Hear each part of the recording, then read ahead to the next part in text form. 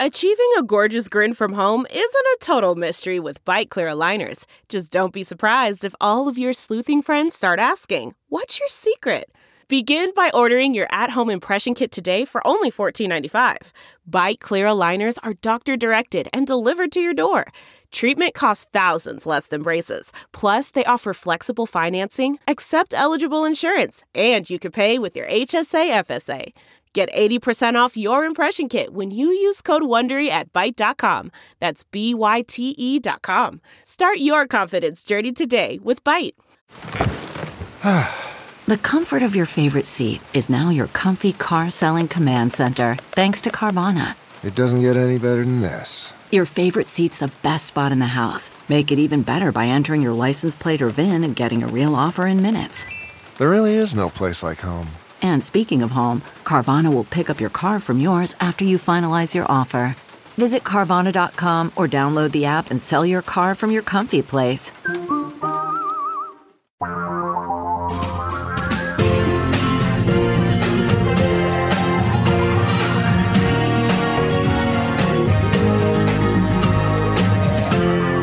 This is the Thom Hartmann Program. Well, it has been more than 2 weeks since Donald Trump said he was going to get us a health care program. Actually, it's been more than 3. It's been more than 4 years, really. He started with this, I will give you something better than Obamacare at no cost. Right. But on a serious note, Governor Mike DeWine, no spring chicken. He's 73 years old, just tested positive for the coronavirus. He took this test as part of the protocol to meet Trump at the airport in Cleveland. He's going to Clyde, Ohio. I don't know if he's going to do a mini rally or if he's just going to go hang out with a bunch of rich people. But Mike DeWine has tested positive. The lieutenant governor, John Husted, tested negative, took the COVID test. DeWine's spokesman, Dan Tierney, says it wasn't known Thursday where the governor might have contracted the virus. He's kept a small circle, he says. Keep in mind, Oklahoma's governor, Kevin Stitt, announced several weeks ago that he had coronavirus. The state prison director in Ohio, Annette Chambers Smith, has announced that she has COVID. She had a test after feeling some symptoms. This back on June 23rd, they were all tested. All 3 of these people, DeWine, Fran, and Husted, were tested during a press conference. Those tests all came back negative. But now he's got it. I wanted to share with you, we were talking in the previous hour about exactly what other countries do. I shared with you the story of South Korea, and I thought it's a really good one, it's a really important one, and people need to know how this works. What other countries have developed is public health SWAT teams. And they are taking this very seriously. They don't want their people dying. They know that, I shared this with you last week, this most recent study that found when they did MRIs, they just took 100 people who had recovered from COVID. They were all people who had it bad enough that they had to go to the hospital, but only 3 out of the 100 ever had to be intubated. So these were people who basically just felt really sick, went to the hospital, got oxygen. I mean, this is pretty much the only therapy now, maybe some remdesivir, although I think they give that later in the course of the disease, and recovered. And so they collected these people and they did MRIs on them, magnetic resonance imaging. It's like an X-ray, only instead of looking at hard tissue, at bones, it looks at soft tissue. So you can look at muscles. And what they found with these MRIs was that over 70% of these people who had had COVID now have heart disease. And none of them had it before. This had nothing to do with pre-existing conditions associated with the heart. In fact, they filtered out people with pre-existing conditions for this study. So, I mean, other countries are taking this seriously.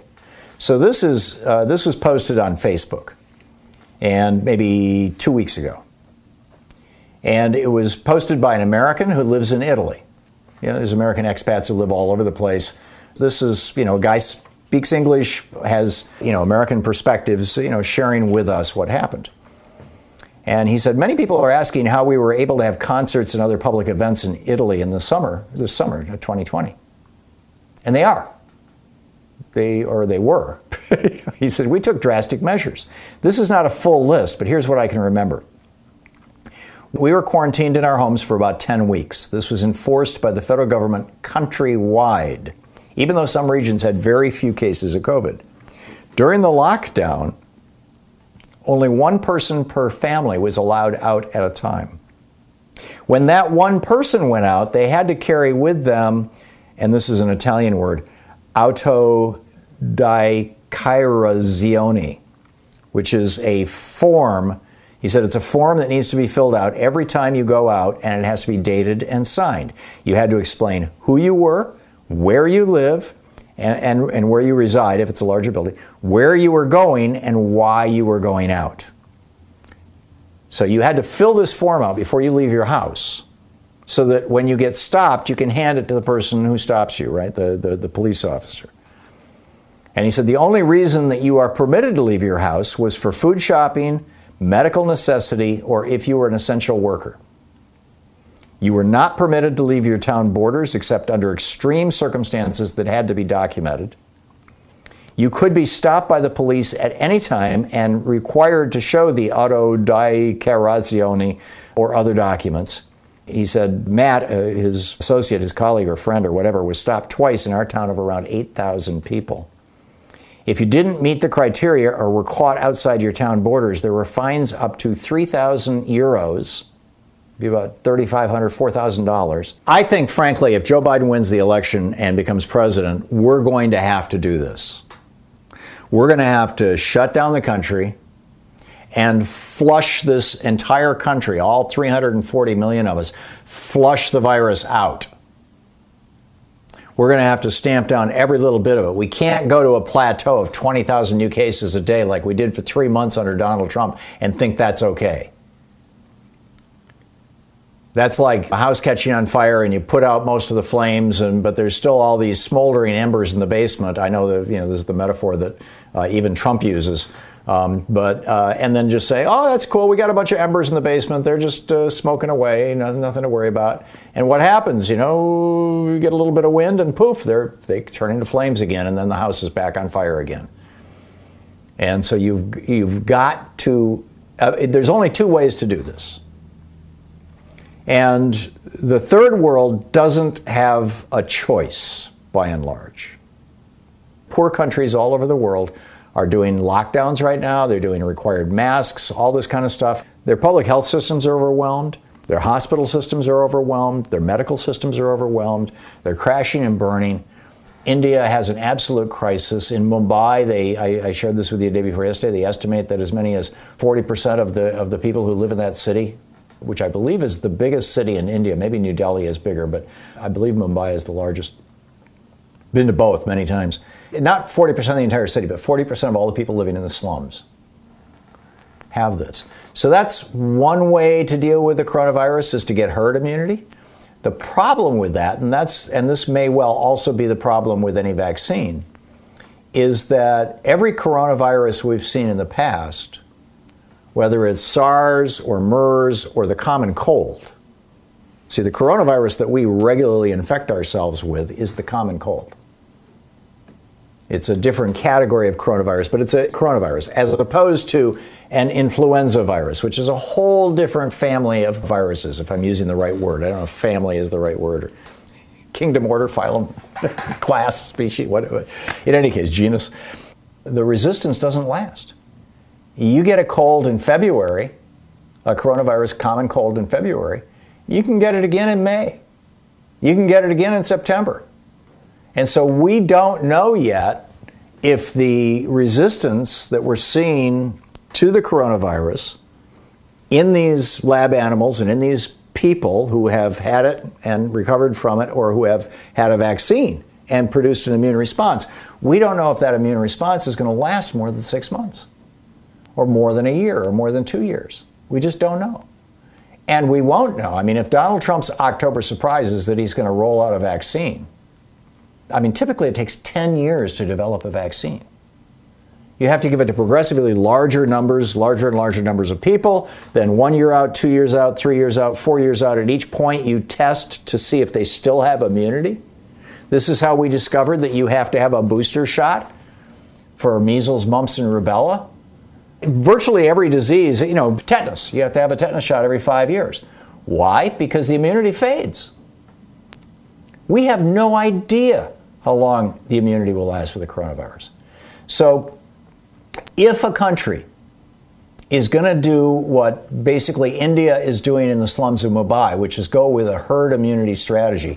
Let the virus burn through the population, let it kill off, and this was, by the way, apparently, according to multiple news reports, this was actually the strategy that Donald Trump and Jared Kushner came up with back in April.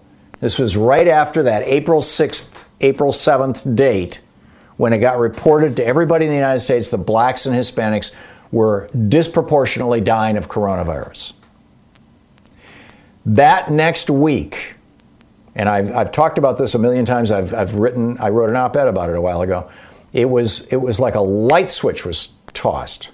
In March, as the coronavirus, as we went from 1 case to 5 cases to 20 cases to 100 cases to 1,000, and then we went from 1 death to 5 deaths to 15 deaths to 70 or 80 deaths.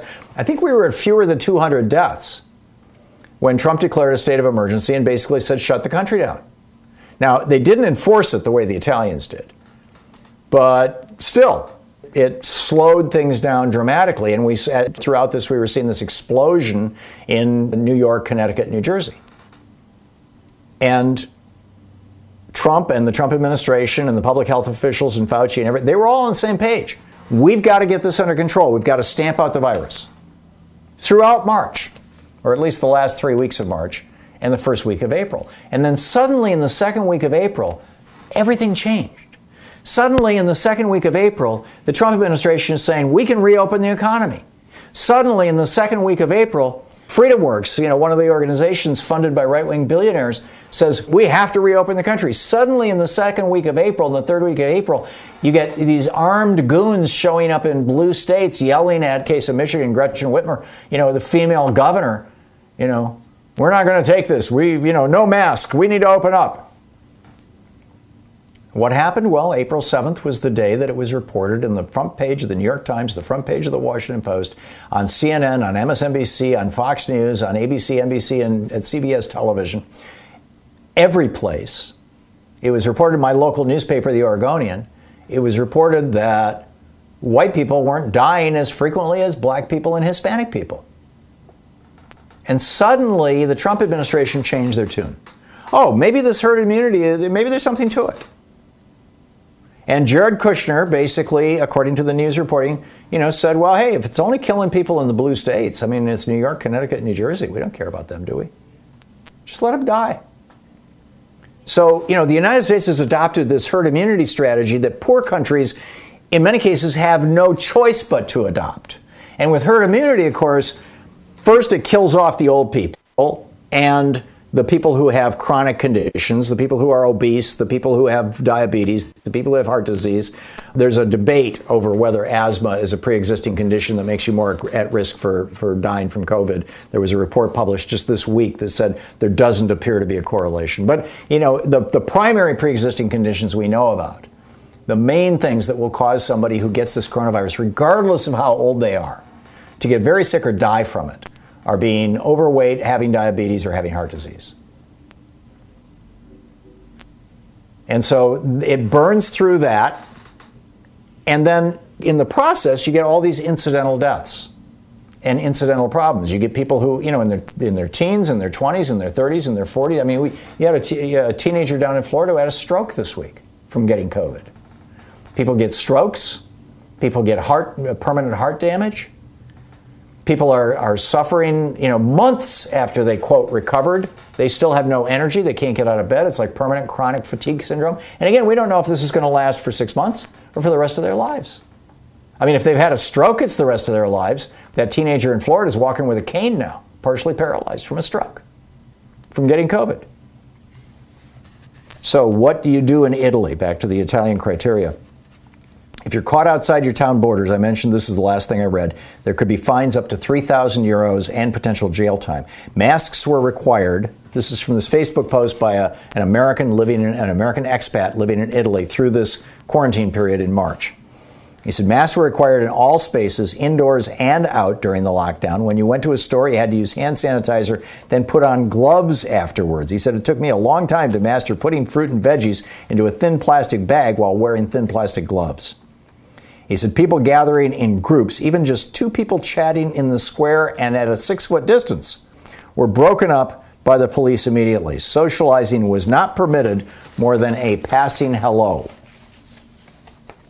There was also a curfew, basically sunrise to sunset. People with dogs were permitted to walk them, but only within 200 meters of their home. During the lockdown, the government released daily figures telling us by region and town how many were diagnosed with COVID. This is another problem we have now. Now that Trump moved all of the data reporting, the hospital data reporting, it used to go to the CDC, and the CDC used to compile and publish the statistics every day. Trump rerouted that to Alex Azar's Health and Human Services Department. Alex Azar, the former head of Eli Lilly, the guy who doubled the price of insulin. He put him in charge of Health and Human Services. And now we don't have access to the data anymore. In Italy, they were literally publishing it every day. He said it was all very transparent and new figures were released every day. Tests were free, of course.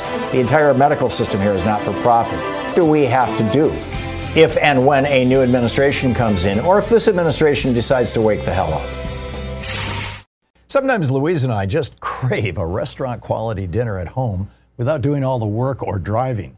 Well, Cook Unity is the first chef-to-you service delivering locally sourced meals from award-winning chefs right to your door every week. And it appears to be less expensive than other delivery options. Go to cookunity.com/Hartman with 2 N's or enter the code Hartman with 2 N's before checking out for 50% off your first week.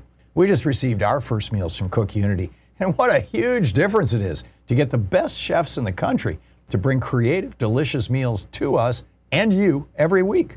Every meal is handcrafted by chefs and made in local micro kitchens, not large production facilities. We just had the Chipotle maple glazed salmon with green beans and mango pico de gallo.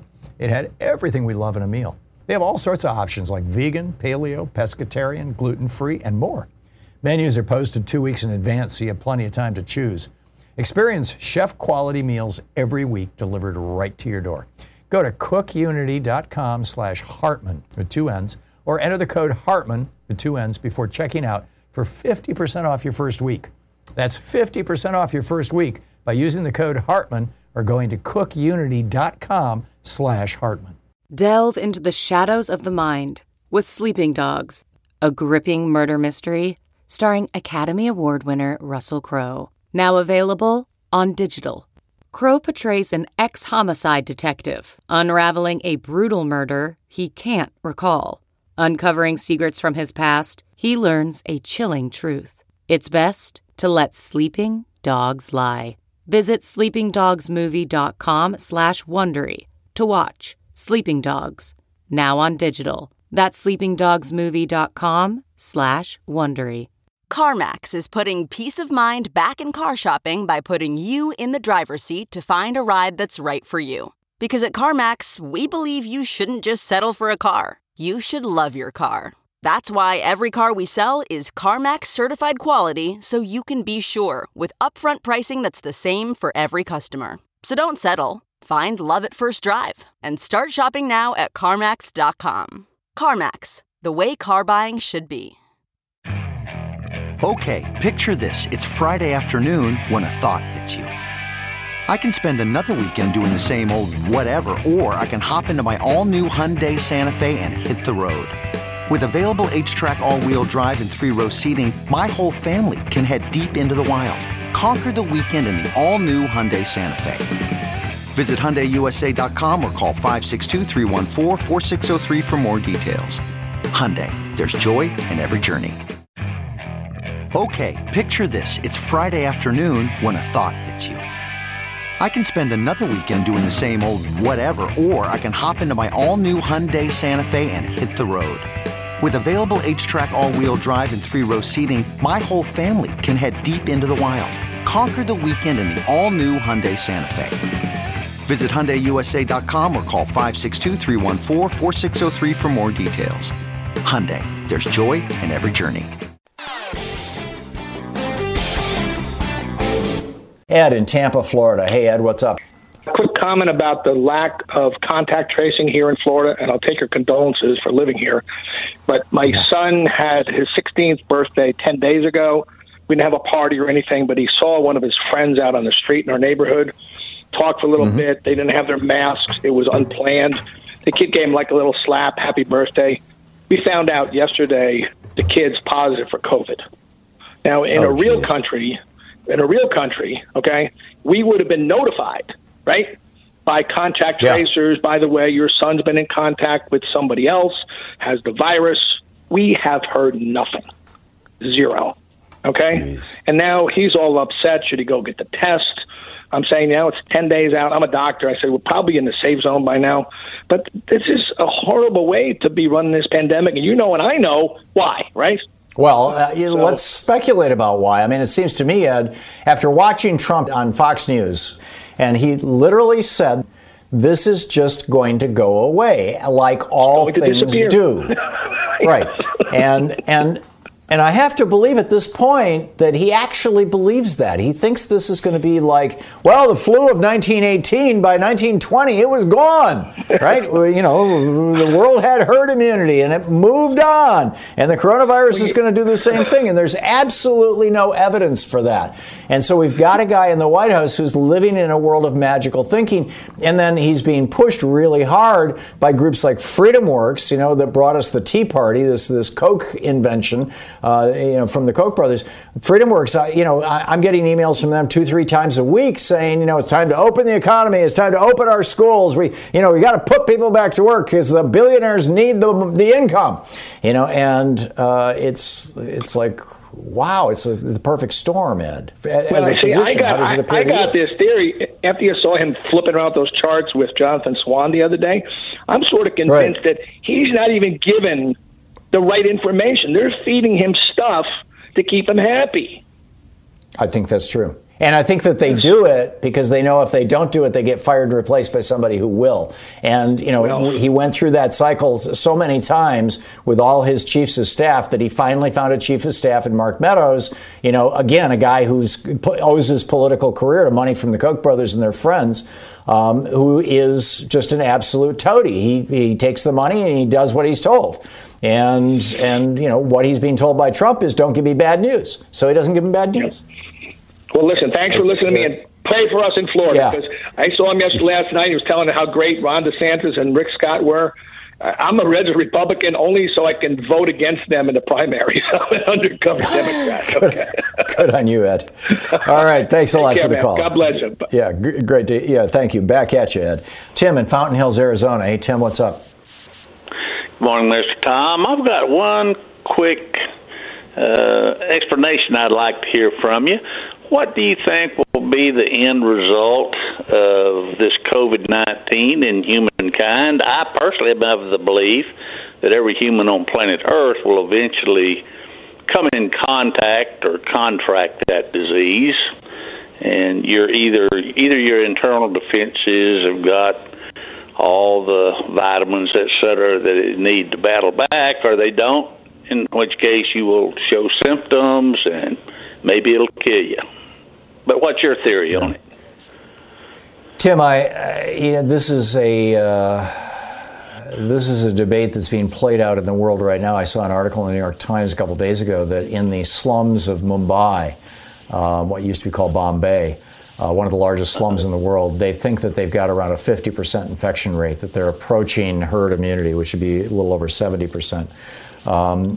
But as a consequence of that, they've got tens of thousands of dead people. I mean, corpses rotting on the ground. It's just mind-boggling. The world as a whole is either going to address this the way that Europe has, the way that Australia, New Zealand, Taiwan, South Korea, probably about 60 countries now have addressed this, Iceland. They're either going to address this and stamp it out and become COVID-free zones, or it's going to go from pandemic to endemic. In other words, it's always there and it's always available and threatening everybody, which is what you're describing. And my guess is that we're going to end up with two worlds. We're going to have a first world and third world kind of situation, only it's not going to be what we used to refer to, or a first world and second. The second world used to be the communist world. They're toast now. So basically, we're going to have two worlds. We're going to have the COVID world, which is going to be the countries that didn't do anything about it seriously. And those are going to be like the autocracies. And whether or not the United States is going to be one of those or not is going to depend in large part on this election. And then you're going to have the non-COVID world. And the non-COVID world are going to develop trading zones. They're going to develop tourism zones. You're going to see a change in air travel. I mean, right now, if you want to fly, if you want to fly to Europe, if you're an American, you can't do it. If you're from Australia, no problem.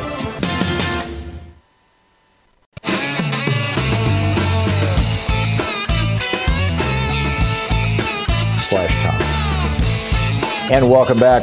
So just to finish up what happened in Italy, this again from this Facebook post from this fellow who's living in Italy. He says all these restrictions were for the general not infected population. If someone is diagnosed positive for COVID, a whole new and more strict set of rules were imposed, including complete isolation quarantine, special handling of trash, special delivery of food and other necessities, and other regulated details. Local businesses that previously didn't deliver went out of their way to provide contact-free and usually free delivery to the town and surrounding areas to help people stay home. For example, we had tomato seasonings and gelato delivered to us. He writes, there were significant government programs to help people manage rent and mortgage suspensions, suspension of electric and utility bills, grants for businesses, grants for food shopping.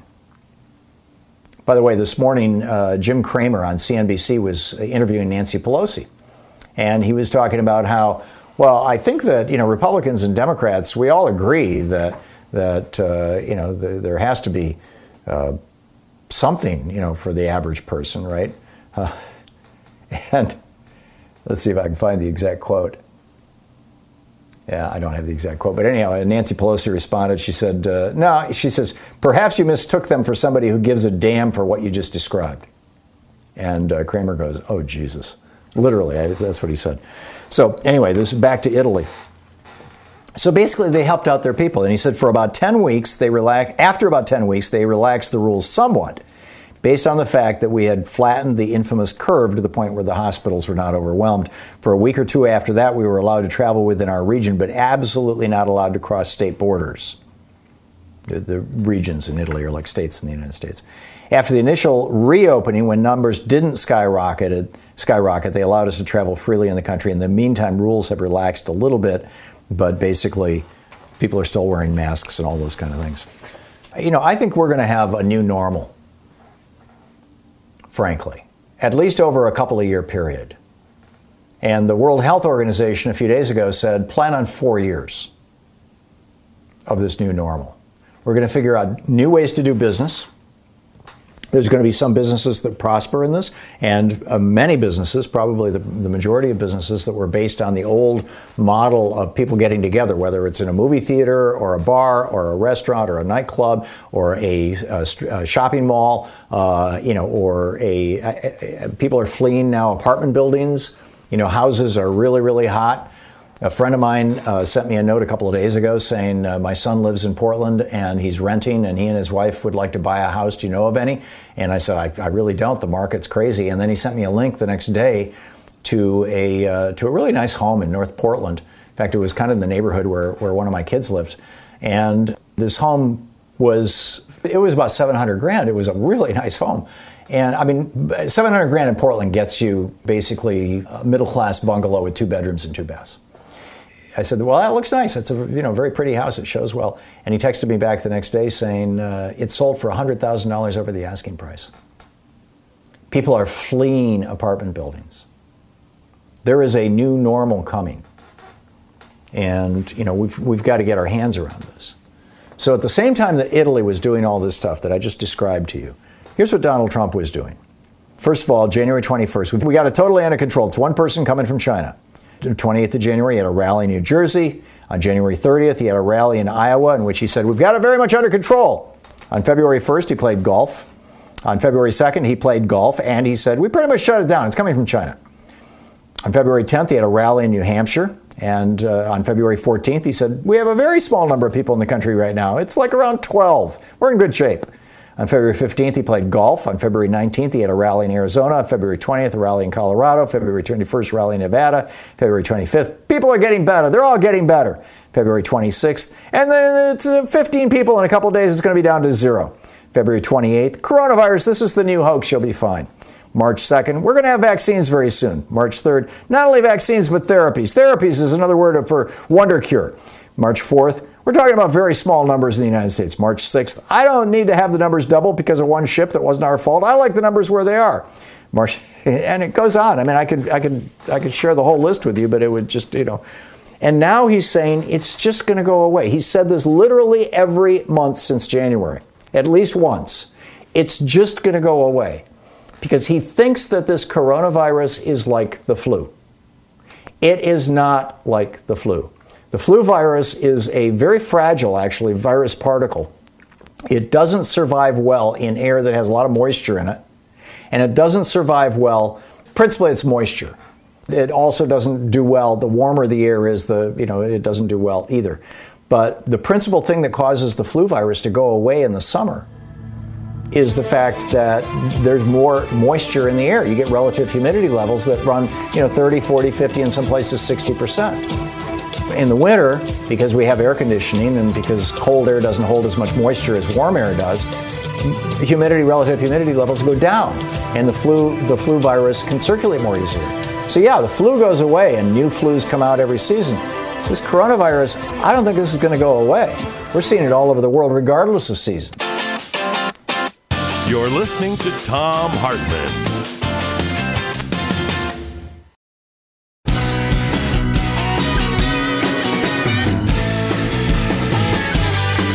Alyssa Milano is, a fairly big deal actor.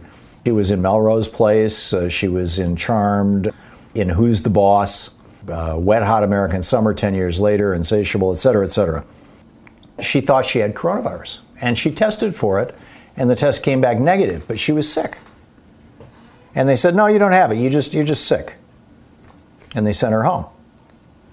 So she has posted this. I'm assuming this was posted on Facebook. It got reposted by tblue37 over on democraticulnderground.com, which is where I'm getting this from. But this is what she wrote. She said, this was me on April 2nd after being sick for 2 weeks. Apparently there's a picture. I had never been this kind of sick. Everything hurt. Loss of smell. It felt like an elephant was sitting on my chest. I couldn't breathe. I couldn't keep food in me. I lost 9 pounds in 2 weeks. I was confused, low-grade fever, and the headaches were horrible. I basically had every COVID symptom. At the very end of March, I took 2 COVID-19 tests, and both were negative. I also took a COVID antibody test, the finger prick test, after I was feeling a little bit better. Negative.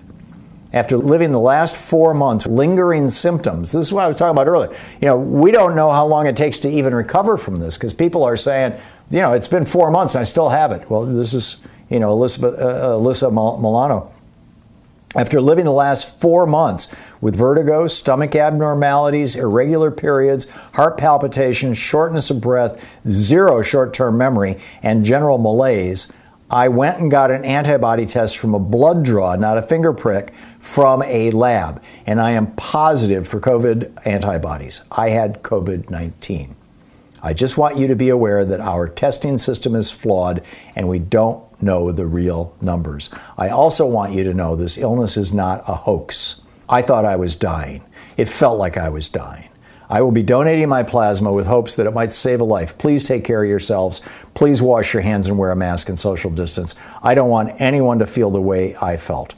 Be well. I love you. Well, maybe not the trolls, just the kind people. Alyssa Milano. She was born in 1972. That would make her roughly in her late 40s, right? 48, if I'm doing my math right. This is nothing to mess with. This is a very, very serious, consequential, nasty, nasty disease. John in Minneapolis. Hey, John, what's up? It wasn't exactly true that they merged in Taiwan. I'm talking about in Taiwan, were really invasive in their privacy of merging cell phone data into a person's account and into their public health record. That's what they did. It was between immigration and the healthcare service of Taiwan. They did it for a few weeks, only to contact trace. It was a very efficient way of contact tracing. And, I am a civil libertarian, but, I do think that was a good way, contact tracing, because, this is an exceptional situation, a pandemic. So I don't condemn Taiwan for doing that, and I think the result was that they only had like 8 deaths out of 25 million and very few cases. They were, I think, the most efficient country in locking down the virus, and as a result, they never had to lock down the economy. Yeah, they did a spectacular job. Completely agree, John. We established here in the United States back in the, I think in the early 19th century, that public health laws trump privacy laws. And, yes. I didn't know that. In fact, I believe the Supreme Court heard a case on this that had to do with venereal disease. Yeah, this goes way, way back. It goes back to the era of tuberculosis. But yeah, absolutely. Straightforward stuff, in fact. Okay, John, thanks for the call. Paul in Woodinville, Washington. Hey, Paul, $600 a week? Yeah, well, what I was going to say about that is, they've been saying that people are being overpaid with $600 a week. But if you think about it, 40-hour week, $600 a week is $15 an hour. And in fact, that most people that are out of work are in that $14, $15, $16 range. And yeah, sure, people who are working for minimum wage in some of these red states would be getting more than they would working. But if you didn't have it that high, the people who are making more money wouldn't have enough.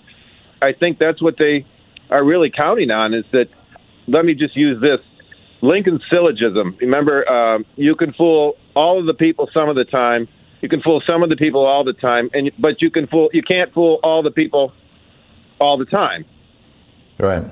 It's catching up with them. Yeah, and there's a meta story here, Paul, that I think is if the Democrats thought this through strategically in advance, is brilliant. If they didn't, it was accidentally brilliant. And that is that if you've got 25 million people who are getting $600 a week, or even 20 million, I've heard different numbers. You get 25 million people getting $600 a week. In other words, $15 an hour. Many of them not previously earning $15 an hour. Those people are now suddenly discovering how their life changes when they make a living wage. And it's going to be really hard to go back from that, just like retired people getting Social Security. Their lives, this obviously happened back in the 1930s, but we went from old people being the highest level of poverty in the United States to being the lowest level of poverty in the United States in a generation. And these people are I think, this experience of what basically $15 an hour, $600 a week means, in terms of actual lived experience, I think this is going to make it really, really difficult for employers going forward to continue offering crap low-wage jobs, particularly when those jobs involve contact with the public.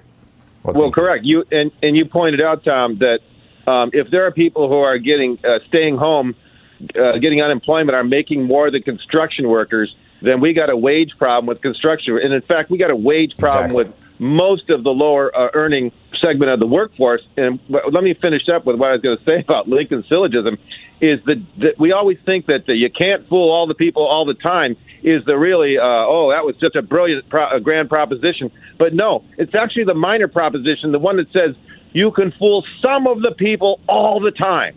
That is That's what the Republicans are counting on. Yeah, exactly. And that's why Stephen Moore, Tom, look at this. That's why this guy is such a huckster. Tom, he's talking about cutting the payroll tax. But you know what, Tom? If it was in Trump's best interest, if he wasn't floundering so terribly in the polls, if it was in their best interest to keep the kids home from school, they would do that, because what they really want, they also want to destroy the public schools. And that's what we're doing. You know what just hit me, Paul? And I don't know why I didn't think of this when I was talking to Stephen Moore. He wants to take the payroll tax, end the payroll tax right now, replace it with the general fund. And this is the holy grail of the Republicans since the Reagan administration. Reagan proposed this, and Patrick Moynihan blocked it, said we're not going to do that. But Reagan said instead of having a separate Social Security trust fund so that we can know how healthy the system is and they can't be means tested or anything like that, it doesn't become a welfare program. We're going to have it be a standalone program. And Reagan wanted to move the Social Security trust fund into the general fund, so that when times are tight, the government could say, we're going to have to cut back on Social Security payments because that's part of our austerity program. Right now, they can't legally do that. If Stephen Moore and his buddies can get the Social Security trust fund to be funded, as he said, with treasuries from the general fund, in other words, funded with the general fund, and then, for a year or two, and then make that permanent, they will have turned Social Security from what it is right now, a so-called earned benefit, an entitlement. They will have turned it from that into a welfare program, which they can then begin to cut. This is step one. It just friggin' hit me. And you were saying that lastly, I want to try to finish up. You were saying, what is the effect of the virus going to be? I think it will be a long-term contraction of the workforce and contraction of the economy as we discover while we're staying home how many things we don't need. And I mean, for instance, I haven't gone out to the brew pub in 6 months. I haven't had a beer in 6 months, Tom. I've saved a lot of money, and I've probably put some brewers out of business. No, not kidding. But my credit card bill is a third of what it was 6 months ago because we're not going out, we're not buying things. What they're looking for, Tom, is to find out what things we don't need because you're staying home. And the contraction will continue, and they'll just keep cutting, and they'll just say, "Hey, we don't need the commons. We don't need, you know what I'm talking." They will cut as many things as it is politically opportune to do. And if it were in Trump's best interest to keep the kids home from school, he'd be saying that too. Yeah, I'm with you. Paul, I got to move along, but thank you for the call. Your contributions are always useful. Michael in Cassopolis, Michigan. Hey, Michael, what's up? Hey, you finally said it. You used to say Cassopolis. How are you? Good. I'm happy. I finally got the construction mortgage. It took me 2 years, and I don't want to think it was the color of my skin, but it took a long time. So I'm building a new house. It's going to be solar. Anyway, I just started a manuscript. I guess I can get it copyrighted, talking about some of the things that are going to be obsolete. And what I'm thinking about is like handshakes, meat processing, indoor swimming, crowded weddings and showers, crowded dance floors, kindergarten, crowded school buses. We may not even need school buses anymore. Church congregations, state and county fairs. All these things may become obsolete. And also, this thing they got on TV, they're calling baseball. That's not baseball. Baseball has the rhythmic cycle of the seasons. It starts in spring. It's outside. I could take a daughter. I could take a son to a game. We can pass hot dogs along like we used to. That's gone. Okay? Having athletes out on the field with no spectators. I was a college athlete. There's nothing like making a spectacular play, having the crowd stand up and cheer you. Well, Michael, they, given that it's outdoors, they could simply take out every other seat and require everybody to always wear a mask and space people as they're coming in and leaving the stadium. And you could still have crowds. I mean, they're doing that in Taiwan and South Korea right now. They're playing sports games. And New Zealand, they just had a huge soccer match there. They better do something. They spent the last 30 years having the public pay for their stadiums. Okay, right. And they can't have them sit empty, so the public should demand. And I said, meat processing, our whole we're sick. We're a sick population. My doctor mentioned that the immunity in Asia, the Far East Pacific, is better than it is here. Our food stinks. My nephew, he's obese. And I'm trying to get him to understand. What did he tell me last night? I don't eat broccoli. It's like... Yeah, obesity can be a sign of malnutrition. I mean, there's a lot of things that can cause it, but malnutrition is one of the more common ones. He's malnourished because he's a 30-something. He grew up in this era of not knowing what, garden vegetables like green beans, potatoes. They don't know what it's like to go out and pick fruit off the tree like I did at the farm. In the middle of the day, you're hungry, go grab an apple. They don't have that anymore. All the small family farms around here in Michigan are gone. Yeah. We're sick, and COVID is showing us that. COVID is showing us what we need to change. It is. It is absolutely spot on, Michael. This is one huge wake-up call for the entire country. Michael, thank you for the call. That was brilliant, and I loved some of your suggestions. I wrote a couple of them down. Quick math. The less your business spends on operations, on multiple systems, on delivering your product or service, the more margin you have and the more money you keep. With higher expenses on materials, employees, distribution, and borrowing, everything costs more. NetSuite is the #1 cloud financial system, bringing accounting, financial management, inventory, HR, all into one platform and one source of truth. With NetSuite, you reduce IT costs because NetSuite lives in the cloud with no hardware required. It's accessible from anywhere. You cut the cost of maintaining multiple systems because you've got one unified business management suite. You improve efficiency by bringing all your major business processes into one platform, slashing manual tasks and errors. Over 37,000 companies have already made the move. So do the math. See how you'll profit with NetSuite. By popular demand, NetSuite has extended its one-of-a-kind flexible financing program for a few more weeks. Head to netsuite.com/Hartman with 2 N's. netsuite.com/Hartman. That's netsuite.com/Hartman. Okay, picture this. It's Friday afternoon when a thought hits you. I can spend another weekend doing the same old whatever, or I can hop into my all-new Hyundai Santa Fe and hit the road. With available H-Track all-wheel drive and 3-row seating, my whole family can head deep into the wild. Conquer the weekend in the all-new Hyundai Santa Fe. Visit HyundaiUSA.com or call 562-314-4603 for more details. Hyundai, there's joy in every journey. What makes a life a good one? Is it the adventure you have? Or the friends you find along the way? Maybe it's pursuing your passion while striving to protect, defend, and save what you believe in every single day. So, what makes a life a good one? In the Coast Guard, we think it's all of the above and more, but you'll have to find out for yourself.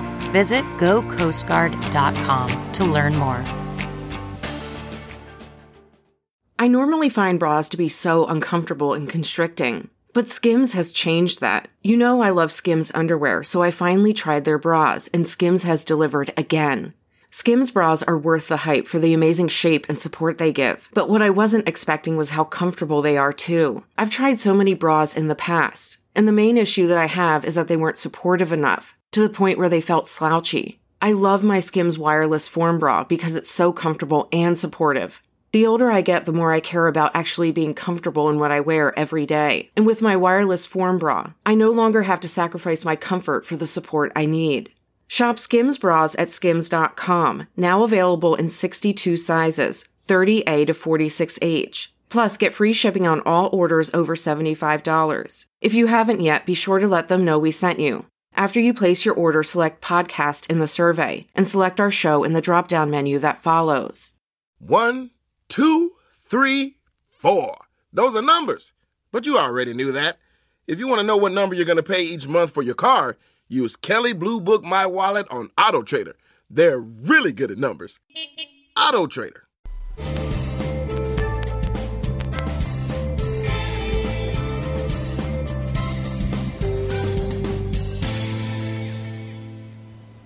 Ryan in Spokane, Washington. Hey, Ryan, what's up?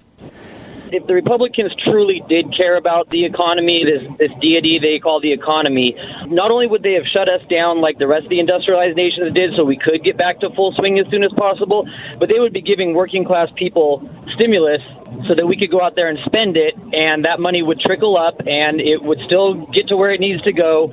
And instead what they're doing is they're keeping us all down because they want us to be wage slaves. They don't want us to have freedom. They don't want us to see what it's like to not want. They want us to be down all the time so they can control us.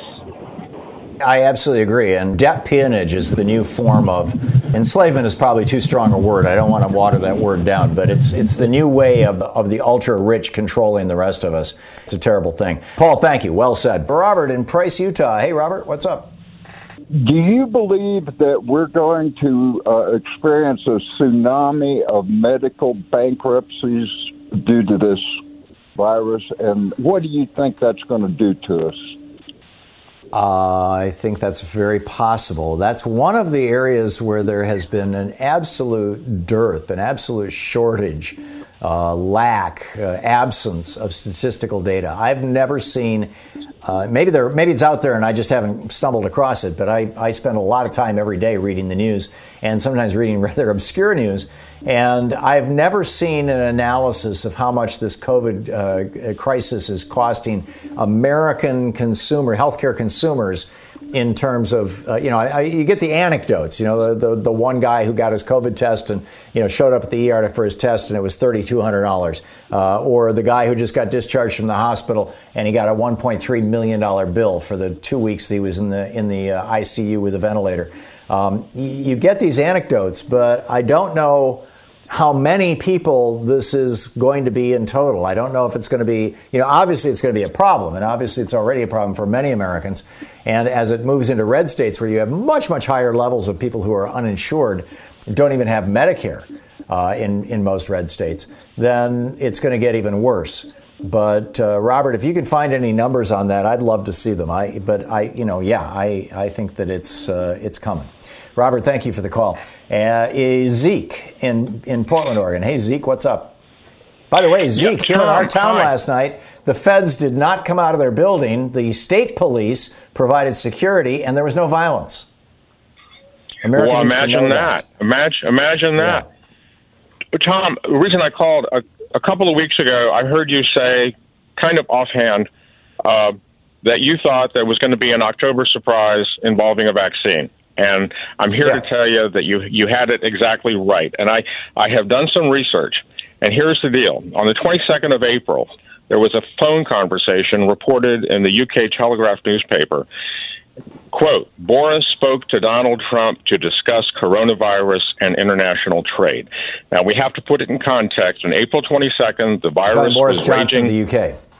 Boris Johnson, Prime Minister of the United Kingdom, spoke to Trump on April 22nd to talk about the coronavirus. And we have to remember that the coronavirus was raging out of control at this point in both countries, and both of these guys had their right-wing boy parts in a crack because they had mishandled their response to the coronavirus.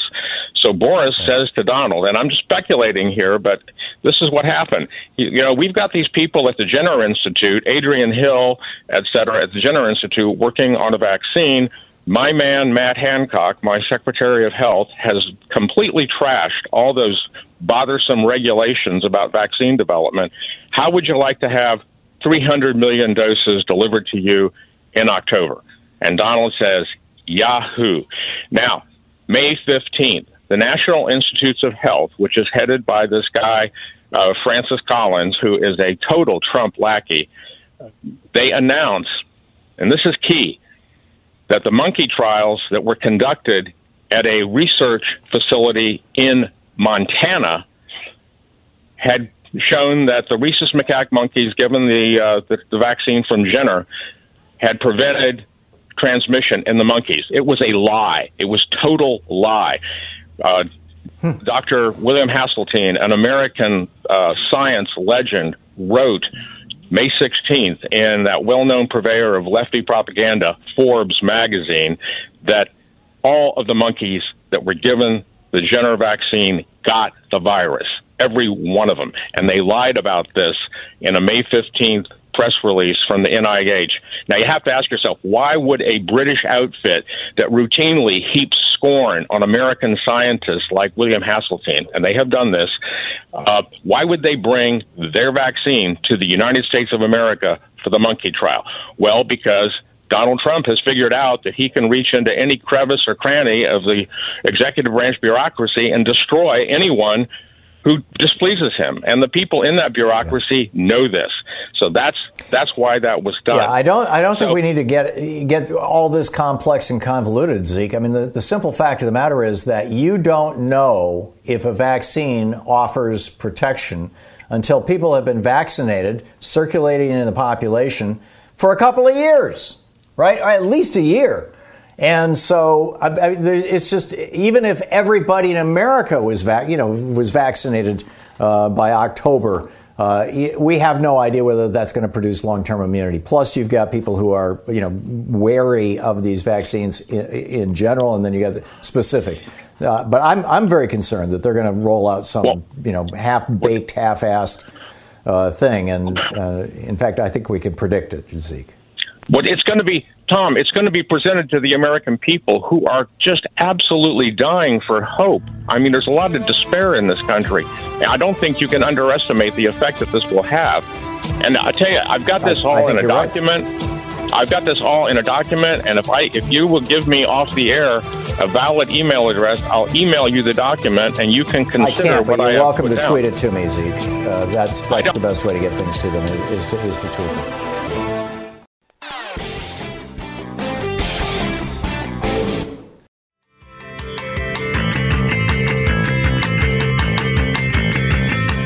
So now it's showing up in the obituaries.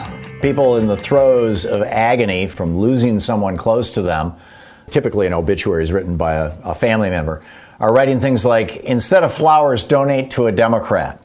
Or, instead of flowers, tell everyone to vote against Trump and the GOP this fall. It's becoming a national trend. You've probably seen these. I've seen at least a half a dozen of them, published on various message boards and websites where somebody will come across it in their local newspaper, take a picture of it, and then post it or tweet it or Facebook it or whatever it may be. So America is mourning, mourning, and in our mourning, we are using the traditional vehicle for that, the obituary, increasingly to call out Republicans and Donald Trump. But not everyone is mourning. Billionaire Rupert Murdoch and the multimillionaires that he hires to comment on his Fox network every night, multimillionaires, Sean Hannity and Laura Ingraham and Tucker Carlson, they're very happy to hear them talk with the giant tax cuts and the deregulation that Donald Trump has given them. I mean, in exchange for that, they're giving support and publicity to Trump's lies. It's a clear quid pro quo, right? Hannity's worth tens of millions of dollars. I don't know, maybe over $100 million. Carlson the same. So you got these guys that are worth lots and lots of money. Trump is giving them huge tax cuts. So hey, we love Trump. The extraordinary thing, though, is that Trump's lies about the coronavirus are encouraging older people who watch Murdoch's Fox News. The average age of a Fox News viewer is 71. And these older people believe what they hear and see on Fox and thus go out and take chances. This was pointed out in one of the obituaries that was shared fairly widely across the internet about a week ago. In the obituary, they said Dad watched Fox News every night, and so he thought there wasn't a risk, so he went to the store without a mask. And he came back with COVID, and now he's dead. And, this is what happens. I mean, Fox News has been sued over this for wrongful death. And these people take chances, and as a result, they're dying all over the country. And as they die, the billionaires and the giant polluting corporations who have funded the Republican Party since the Reagan Revolution are literally getting rich off the pandemic. The net worth of people in the United States whose net worth is worth over $10 million, that group of people, and it's only a few 100,000 people, has increased by over $1 trillion since the beginning of this year. So when you read about Trump bringing misleading and nonsensical charts and graphs, pieces of his big lie, to his interview with Axios' Jonathan Swan, and then when Jonathan Swan says, but you've got 1,000 people a day dying, and Trump says, oh, but look at our death rates are going down. We're lower than any other country in the world. And Jonathan Swan looks at that and says, wait a minute, you're comparing deaths to diagnosed cases. And yeah, so far we've got fewer people going into the hospital who die than in some of these other countries that got it earlier on. Why? Well, in part because just in the last month we've discovered that if you give people steroids, you cut the death rate once they're on a ventilator by about 30%. And, we're getting better at what we're doing. The other problem, and Swan didn't point this out, obviously Trump didn't give him an opportunity to. He stepped on every sentence. It was like a Fox thing. But the other thing is that when a country is in an increasing stage of an epidemic, because the deaths follow about 2 to 3 weeks behind the hospitalizations, and the hospitalizations follow 2 or 3 weeks behind the diagnosed infection, for 5 or 6 weeks, as long as your numbers are going up, you're going to have death rates that seem lower than that 1% that is the generally used number. We have 4.5 million infections in the United States, if my memory serves me right. It goes up so rapidly.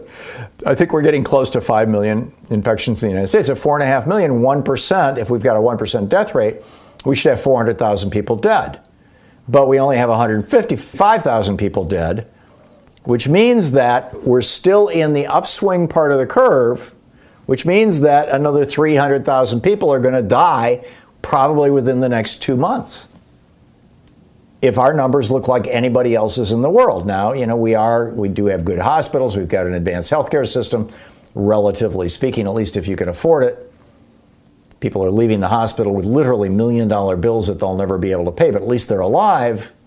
And of course, like I said, that discovery of this cheap steroid preventing people from dying was a big deal. When Jonathan Swan pointed out to him that you're comparing death rates per case when you really need to be comparing death rates per population. South Korea has a population of 51 million people. We have a population of 340 million. So they're about, 1/6 the size of the United States. The entire country, through this entire process, ever since January 20th, when they diagnosed their first case and we diagnosed our first case, the entire country of South Korea has only had about 300 people die. We've had 155,000 die. Our death rate is insanely worse. So when Trump says this, and then Jonathan Swan says, but we have 1,000 people a day dying, and Trump says, well, it is what it is. When he talks like that, we have to keep in mind why he would do that, why he would say that, what that thinking is. And first, of course, you've got the fact that Donald Trump doesn't care about average Americans. He doesn't care, frankly, about anybody except himself. But more importantly, neither do the giant corporations and the billionaires who helped put Donald Trump in office and are trying to keep him there through these right-wing organizations that are supporting him. And they're keeping virtually every Republican at every level of government in office all across the country. They're media empires, these billionaires' media empires, and make no mistake, they've got a whole bunch of them. They own the majority of the radio stations in the United States. They've got all kinds of websites. They've got multiple television networks. They're cranking out propaganda on the airwaves and the internet constantly to support Donald Trump and his lies. And meanwhile, the death cult that has become the Trump base, these people are really the saddest victims. And yeah, I get it. You can get pissed off, when they show up in a store and slap around the employee. The one that's going viral right now is a guy who goes into a Burger King and literally reaches across the counter and slaps the face of the employee who's asking him to put on a mask. But these people are victims. They're getting sick, they're dying, and they're victims of this billionaire corporate crusade. And let's keep in mind, Donald Trump is one of these billionaire oligarchs to crush democracy and dismantle the American government. This is what Steve Bannon said Trump was going to do when he came into office. Deconstruct the administrative state. Take apart the American government. Leave it in shambles. Let some other country lead the world. And they're the ones whose obituaries, these victims of the Trump, these Trump cult members who believe what they're hearing on right-wing hate radio and Fox News, and then get sick or get their family members sick. And then a grieving family member writes an obituary saying, Trump killed my grandpa. These are the people who believed Fox News and Donald Trump. They're victims. Until America again constrains the political power of these giant corporations and the billionaires they produce, we are going to continue to be gaslighted. We're going to be continuing to be forced into work situations that are dangerous, and we're going to continue to die in massive numbers. And the next sociopathic Republican candidate for president, I think it's going to be Tom Cotton, is going to be worse. This is the Tom Hartman Program. And he's going to be worse because he's going to be competent and smart, and he won't care what people think of him. None of which are true of Donald Trump. This could get real dangerous real fast.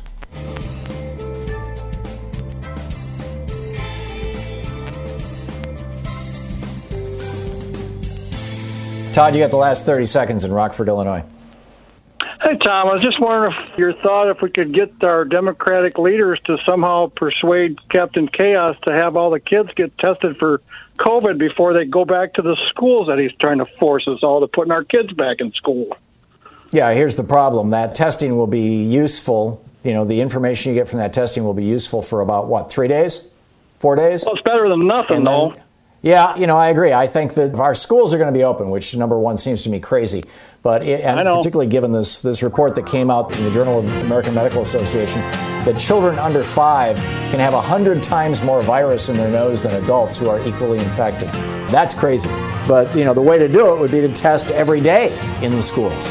And had Trump back in January, February, March, April, May, June decided that, yeah, we should do that. Let's use the Defense Production Act. We could... Anyway, you know the rant. Special thanks, to Louise Hartman, Sean Taylor, Nate Atwell, Jamie Holly, Joyce the Hammer Nance, Nigel Peacock, Sue Nethercutt, Patrick Coit, Geraldine Halbert, Dave Fulton, Ron Hartenbaum, Chase Spross, Nicholas Miller, Pat Sweeney, and Jabbermocky, the folks who helped make this show work. And to you, special thanks to you for being with us. Tell your friends about Tom Hartman.